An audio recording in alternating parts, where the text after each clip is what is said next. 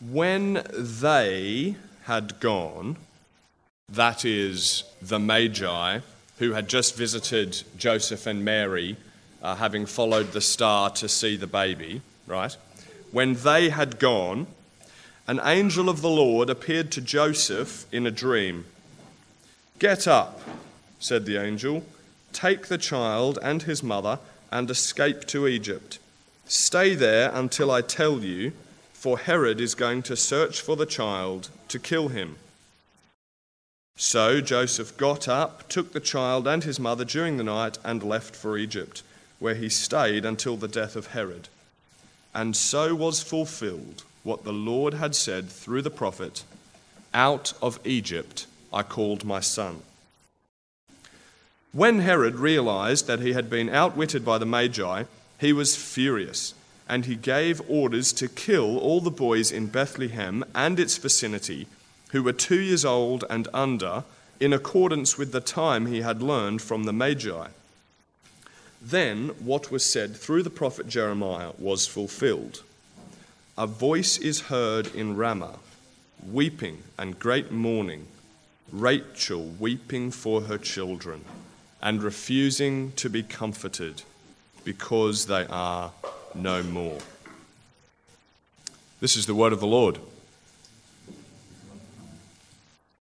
Now, hands up if you don't have these Bible verses on your fridge.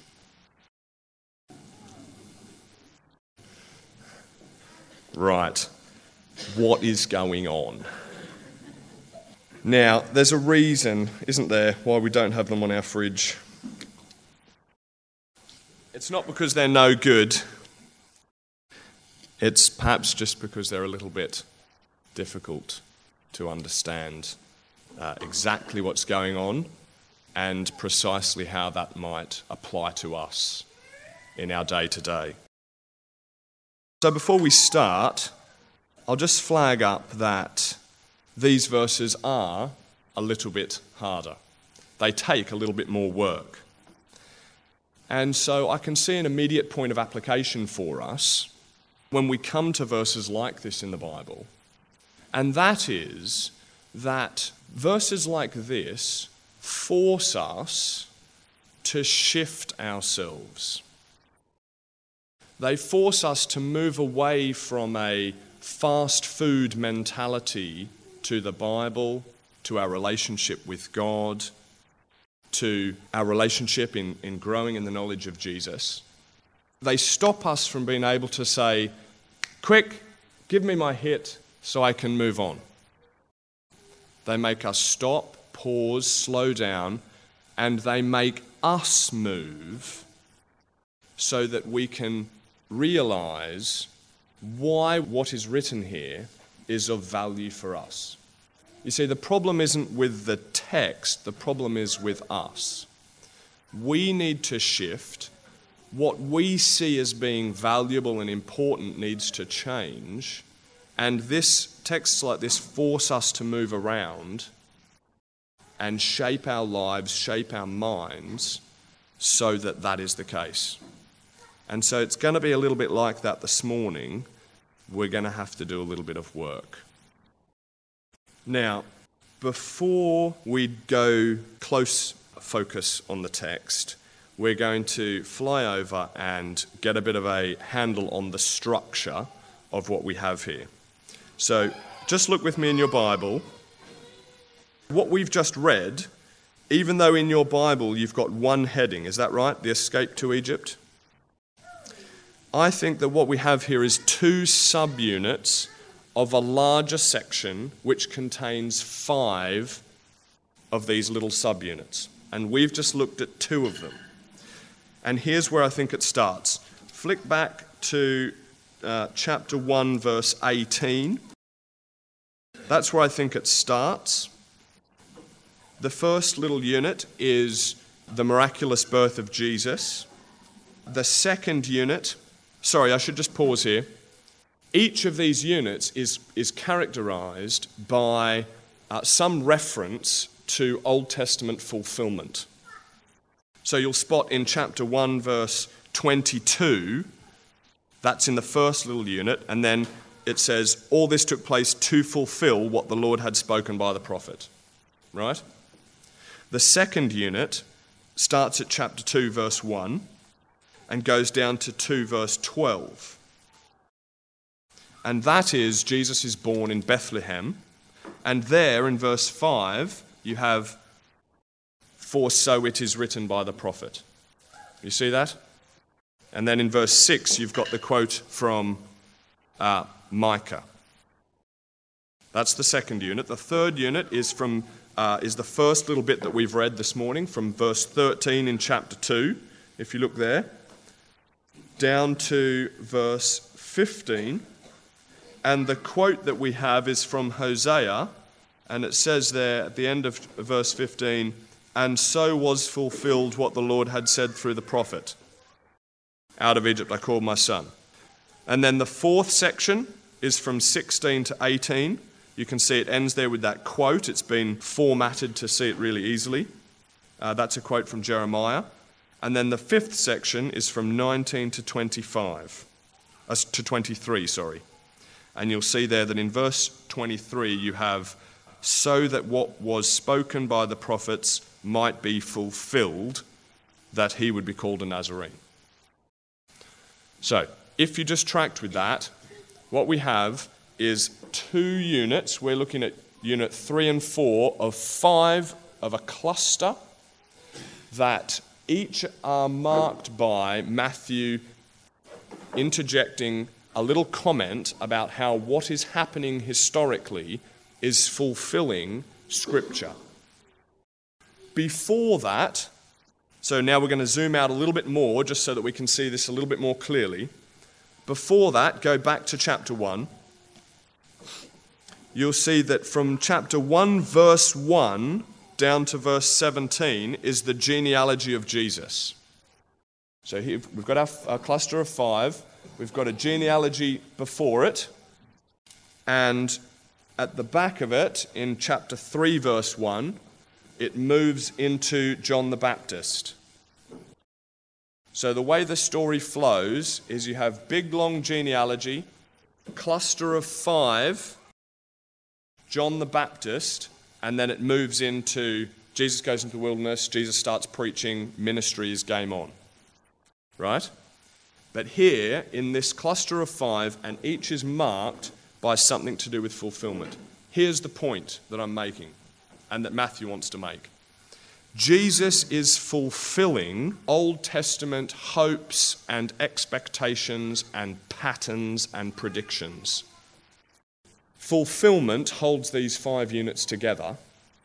And what we'll do this morning is we'll zoom in on these 2 little bits and find out which specific pieces of fulfillment is Matthew referring to here. Now, let's come back. Now we're going to focus on these 5 units again.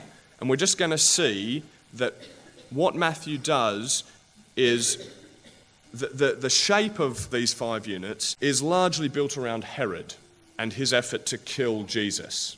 That's the kind of narrative. That's what's happening historically. Herod has found out from the Magi that Jesus has been born.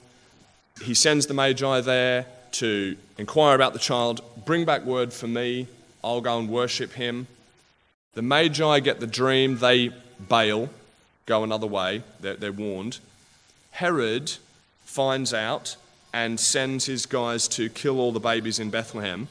While that's happening, Joseph gets, an angel comes, says to him, take Jesus away. So Jesus goes off to Egypt. Herod's guys come in, kill the babies. Jesus then, after Herod dies, Jesus then goes over to Nazareth. That's what's happening historically. So historical events are unfolding, and at 5 junctures, Matthew interjects, this historical event happened, and this Old Testament thing was fulfilled. That's the big idea. Now, let's zoom in to chapter 2, verse 13, and find out what is going on there. So, chapter 2, verse 13. I won't read it again. Let's look at verse 15 and think about the connection that Matthew makes in this first one. So the first unit, from verse 13 to 15, is where they're in Bethlehem. Joseph is given the dream by the angel to go to Egypt. Jesus goes to Egypt, and the reason he goes to Egypt is so that he can come out of Egypt. That's why it says, and he remained there. This is the beginning of verse 15. And he remained there until the death of Herod, so that he could then leave Egypt, right?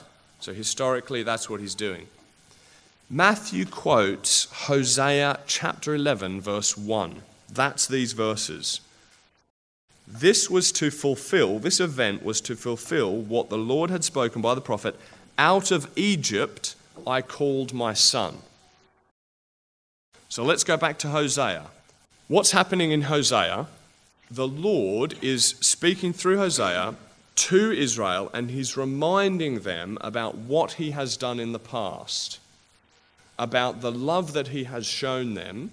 And what he says about them is, he says, out of Egypt I called my son. You remember Israel was in Egypt as slaves, and the Lord brought them out of Egypt into the wilderness, where he created this, formed this people.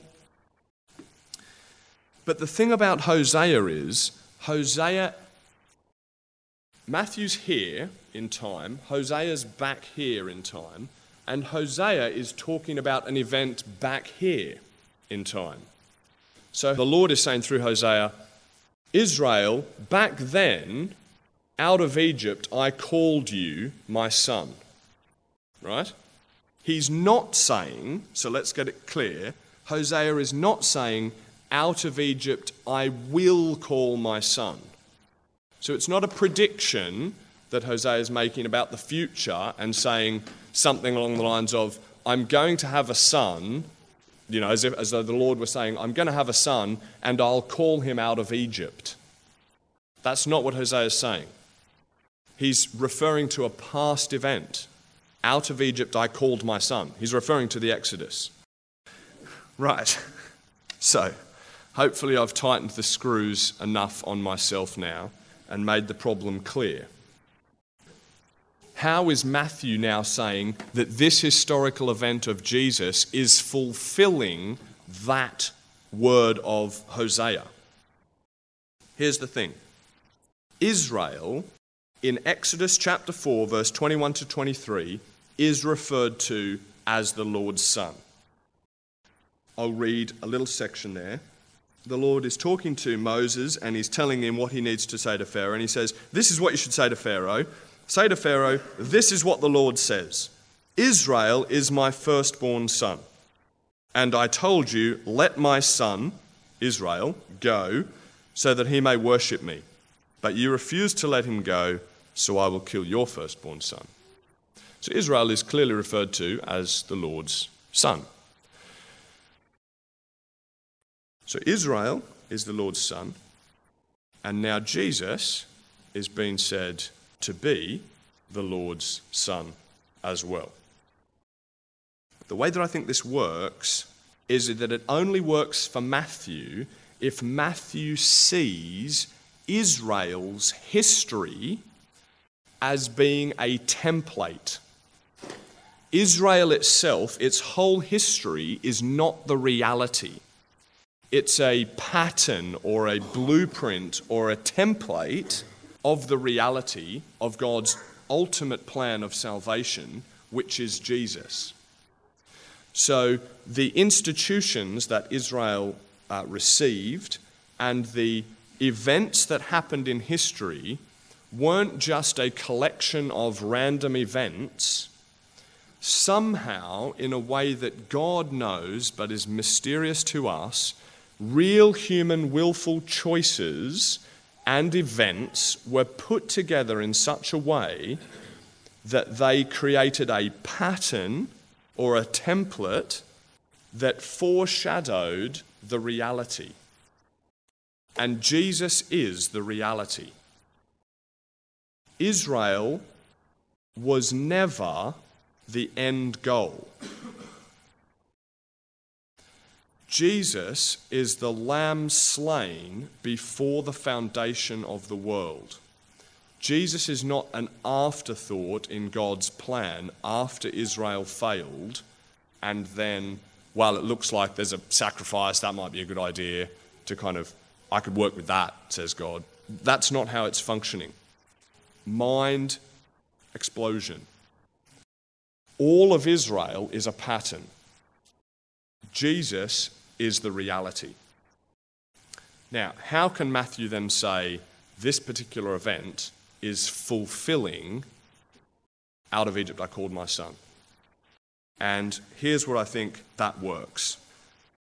What Matthew is spotting that there is sufficiently enough correspondences between what is happening with Jesus and what happened with Israel to say that the pattern has now been completed. The reality has come. So the historical events of Jesus going to Egypt and coming out of Egypt and having a tyrant killing babies, and in Israel's day we had Pharaoh killing babies and Moses escaping. So there are enough historical correspondences for Matthew to say a significant moment in God's redemptive plan is happening here, such that I can say the pattern is now fulfilled. The template is giving way to the reality. And Hosea 11:1 doesn't just function as a little unit on its own. Hosea 11:1 is the point that Matthew lands on. It's like a window that opens up into a whole history and an understanding of Israel and how they were supposed to function. So he's picking a key moment, like Luther nailing 95 Theses on the wall and hearing Reformation and everything that goes with it. But 95 Theses nailed on the wall is a marker because it's historically significant enough. It's got enough features around it that make it stand out that you can refer to that and have in mind way more. And so that's what Matthew's doing with Hosea 11:1. So we come in now to what does this mean for us?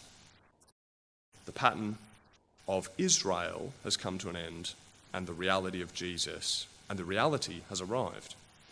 And in studying this, it was interesting to note, Israel's history has not been canonized post-Chronicles, Malachi, sometime 400 years before Jesus arrives. The point is, Israel's history hasn't been canonized for the last 2,000 years.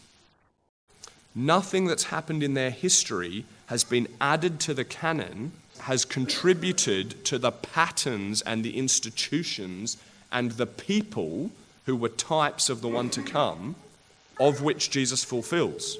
You see? Because Israel's role in that sense has come to an end. Because Jesus has arrived, and so the story now moves forward with Jesus. And so how this affects us is when we come to the story, we come realize, this is not to say, by the way, that God has got nothing to do with national Israel. We can park that one for now. But in terms of their function as a pattern, I think that that's come to an end. And the story now moves forward. So Matthew's come in and he's saying, Israel's story is now moving forward through Jesus. God's plan of salvation is now moving forward through Jesus. And actually, that's natural. We should expect that because Israel itself only entered the fray at chapter 12 of Genesis. It started wide with the whole world,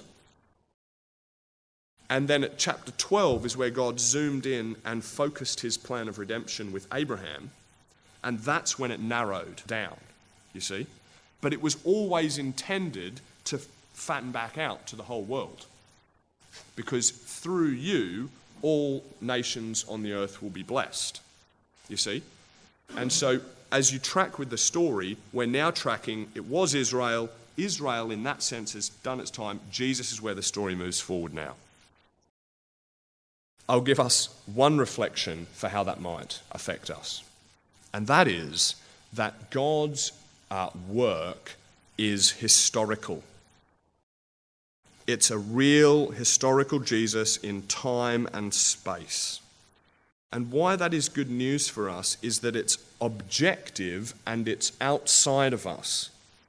Christianity is not a philosophy or an ethical code that we kind of plug into our lives or mould ourselves to as we go around and around on a circle, sometimes further up, sometimes further down, sometimes following the code better, sometimes following the code worse. Christianity, God's purposes in the world, are happening whether we like it or not. History is moving in a line, it's going somewhere, it's not just doing a circle. And Jesus is a real man who's really coming back to really set up a physical kingdom and physically destroy his enemies. Jesus is historical like Barack Obama is historical. The difference is that they've both got different capacities. They've both been given different roles in history. One of them is the king of the universe. One of them is just a man. But they're both historical. That helps to take a little bit of the burden off us. What's happened with Christianity and with Jesus is you're invited into a story. You're not just given a philosophy or a code that you now try and work really hard to live by. You're invited into a story. You're invited into a real history with a real man, a real kingdom, a real world that's coming. So that's the first one. Let's look at verse 16 to 18. So the next thing that happens is, then Herod, when he saw that he had been tricked by the wise men, became furious, and he sent and killed all the male children in Bethlehem and in all that region who were 2 years old or under, according to the time that he had ascertained from the wise men.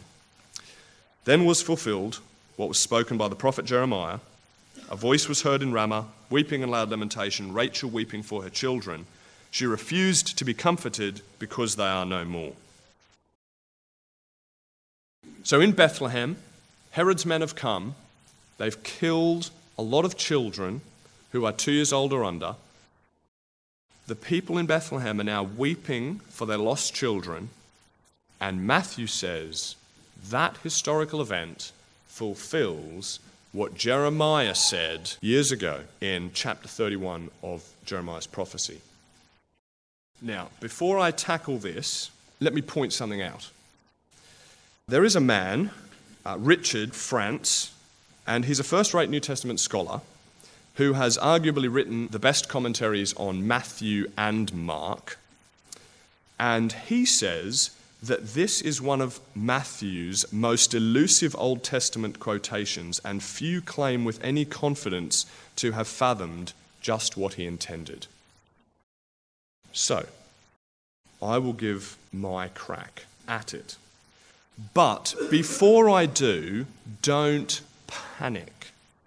Because perhaps when you hear that, you think, oh no, Dave doesn't know what's going on in the Bible.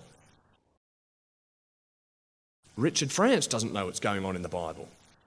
Does anybody know what's going on in the Bible? Can anybody know anything? So let me just point out here that when we come to points like this in the Bible, we must remember that the two options are not know everything exhaustively or know nothing. That's not the two options we have. It's not know God exhaustively or don't know God at all. They're not the two options. Just because you don't know how many stars there are in the sky doesn't mean you don't know that there are stars in the sky. We have to learn. That's normal. If we were here there would be no place for learning at all. It would be exhaustive knowledge. God holds that knowledge. But rather, we know sufficiently, but we don't know exhaustively. And so there are points in Scripture where we keep moving forward, we get as close as we can, and by God's grace, perhaps He'll give us clarity. And just because R.T. France says, nobody says with any confidence, maybe there are some people that think, actually, I'm pretty confident that I know what's going on. So, there you go. But here's what I think is happening. So I'll just tell you what's happening in Jeremiah 31. So in Jeremiah 31, as a whole, the chapter is almost entirely concerned with restoration. So what will often happen in the prophets, there'll be a word of, a common pattern will be, repent, you're not being faithful to the covenant, and because you're not being faithful to the covenant, the curses are coming upon you. God's coming in judgment. But then almost always there are rays of light that burst through in the midst of the judgment, and these rays of light are rays of hope, rays of restoration, rays of comfort. The big moment of punishment for Israel was exile, right? So God had brought them into the land that He had promised to give them, but He had told them when they go in there, unless you are 100% obedient, I'm kicking you out of the land, amongst other things. But unless you are wholeheartedly committed to my covenant, I'm going to send you out of the land that I'd promised to give you. And that's exile. So they leave their land and they end up in Assyria or Babylon, or sometimes Egypt.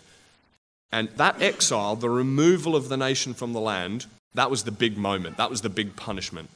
And we see that that was the big historical moment that Matthew flags up in verse 17. Just quickly look in chapter 1, verse 17.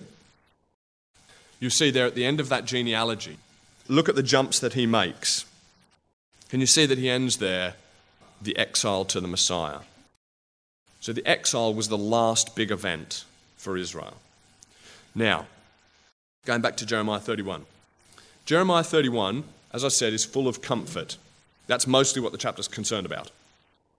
Israel is going to be brought back from exile, and during that time there's going to be shouting on the mountains, there's going to be abundance, people are going to go up to Zion, they're going to have babies, they're going to live in their houses and flourish, and all is going to be well for Israel. And then verse 15 comes like a bit of a jolt, actually, in the midst of this chunk of restoration prophecy, and we hear these words. This is what the Lord says. A voice is heard in Ramah, mourning and great weeping. Rachel weeping for her children and refusing to be comforted because they are no more. Now, historically, what happened was it was probably the case that the exiles on their way out of Israel ended up in Ramah and were held captive there for a period before being shipped off to Babylon. And it was a place of weeping. And so that moment historically, when Israel went into exile, characterized by what Jeremiah says, is a kind of a mark of exile, weeping as people are leaving the country. One last thing. The way that this works is if Matthew still thinks that Israel kind of in exile. And I think that that is fair to say. Israel has come back from Babylon. They have rebuilt the temple, but they haven't escaped foreign rule. They're still under a foreign ruler. And the prophecies spoken of in Jeremiah 31 and in Isaiah and many others haven't really come to pass. All the nations aren't streaming to them as though they are the highest peak amongst the mountains. They're still riddled with sin. You read Ezra and Nehemiah and you find out that there are guys weeping at the rebuilding of the temple. They're thinking, this is not the way that it was previously, let alone reaching the glories that the prophets have spoken of. And people straight at the end of Nehemiah, they're still they go back and they're intermarrying with the other nations again. So I think there's a sense in which Israel has come back, but they haven't really left exile. It doesn't really feel like judgment is totally over. They haven't reached those glories that the prophets have spoken of. Now, if that is Matthew's thinking about the nation, here's what happens when the weeping happens in Bethlehem and the babies are killed.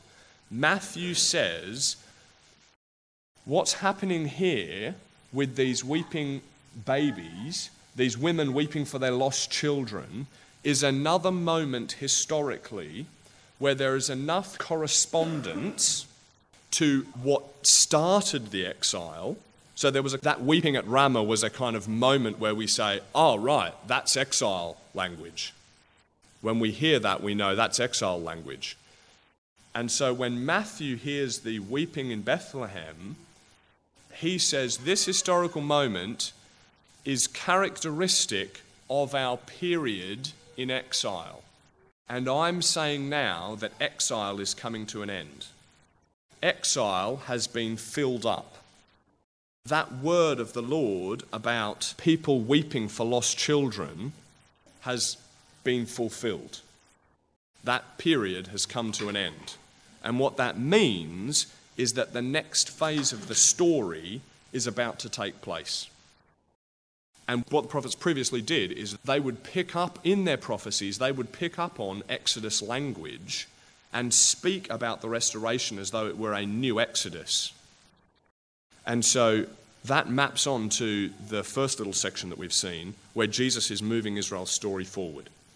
So in a nutshell, what we have is Jesus is Israel, the reality has arrived and the pattern is now finished, and exile is over. The weeping has been fulfilled, and the next stage of the story is about to happen. And Jesus is the one who you need to follow now to find out where the story's going next. Now, word of application. This is exciting only if we are interested and tracking with God's plan of salvation.